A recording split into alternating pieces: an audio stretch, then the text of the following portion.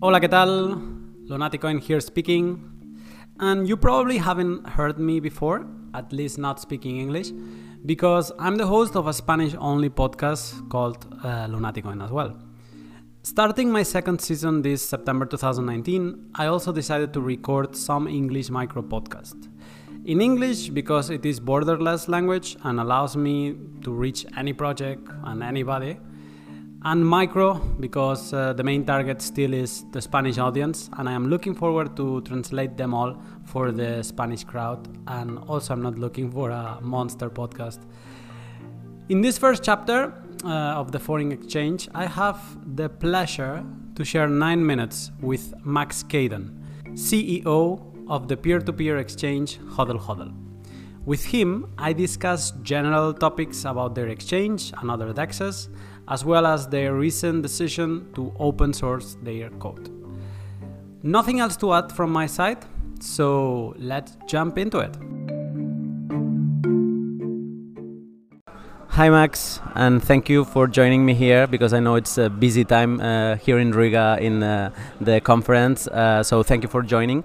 And also in this first podcast in English. I don't know if you knew it, but it's the first, so let's see how it works. Okay, so to be fast, what's Hodl Hodl? If you could give me the elevator pitch, like what is it fast? How would you define it? Explain it. So Hodl Hodl is basically non-custodial peer-to-peer exchange, which means that we don't hold any funds, nor crypto nor fiat. Instead of holding and allowing our users to trade within our wallet, we just create for each standalone contract or for each standalone trade on Hodl Hodl, we just create a unique multi-signature account on the public Bitcoin blockchain and escrow, which through the trade is happening actually. So in that sense, we are somewhere in between BISC and local Bitcoins, to that extent that we're web-based as local Bitcoins, but we are using 2 out of 3 multi-sig system as BISC does. So one concern that some people might have with peer-to-peer exchange, decentralized exchange of this matter, is the speed of exchange. No, normally a lot of people want to get the money fast, the exchange fast, so they go to centralized exchanges. I wanted to ask you, of course, it depends on the two peers. No, it depends on the people that is trading, but how fast can it be to exchange? If two people want to exchange really fast, how fast can it be? Well, actually, if you already have a counterparty, then it will be most probably, depends on the payment method that you use to buy or to sell BTC. Like if it's, for example, Revolut payment method, then it's the trade might be over in 20 minutes, basically from the beginning. But we also have a Lightning mode on our exchange where you can trade through the Lightning.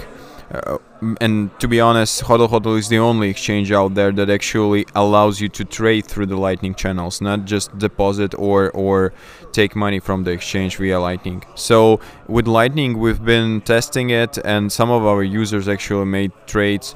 And those who are using fast payment systems, where the settlement happens like within payment system, like for 1 minute or even less, they've been able to trade to finish the trade under 4 minutes. So basically it's a peer-to-peer exchange, and the trade happens like in 4 or 5 minutes, which is very fast for peer-to-peer exchange.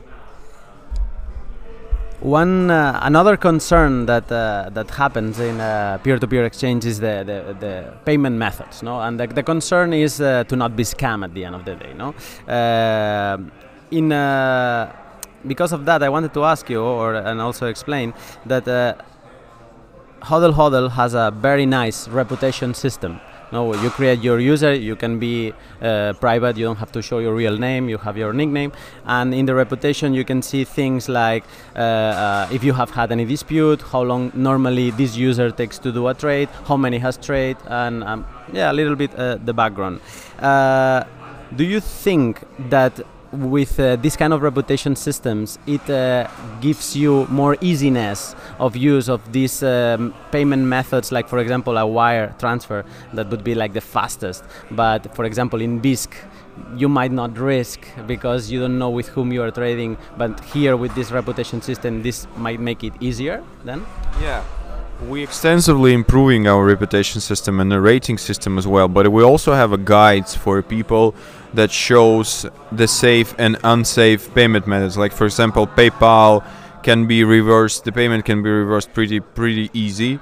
With Bankwire, it's a bit more difficult. So we have some kind of characteristics, or to say like level of security for different payment methods, which we have in our guides and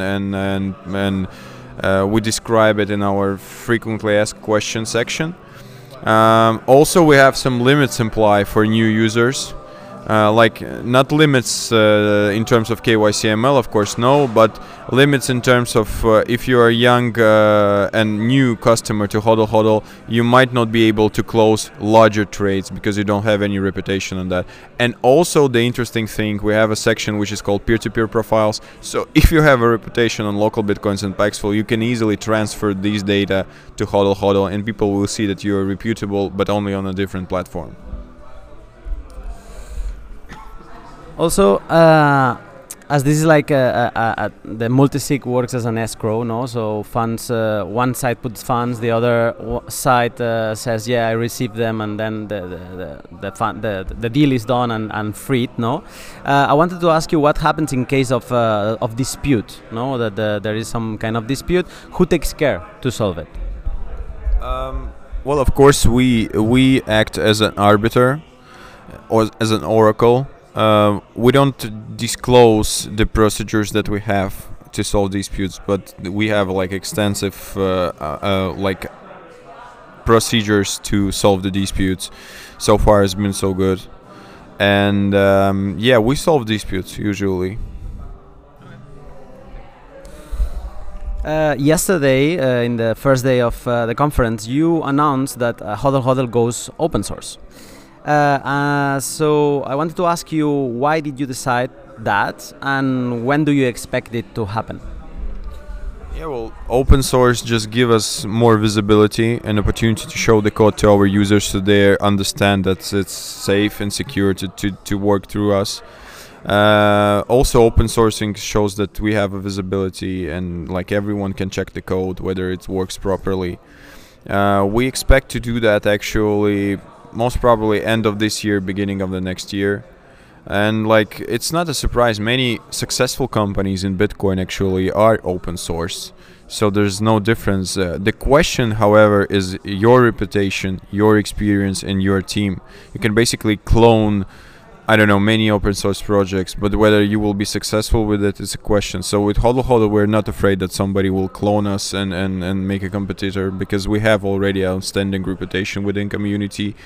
People knows us, people know how we're experienced with that, and people know that our team is very skilled.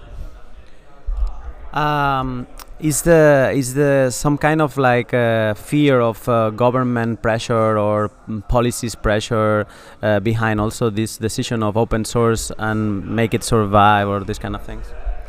No, there's no fear, but it's just a plan B in case someone will try to do something with Hodl Hodl. The code is open source, and like our followers and our customers will be able to just clone it multiple times, and it just create like less security risks for us as well. So it's just the system will be like a bit more decentralized, a bit more distributed, and it's safer for everyone and for our users as well.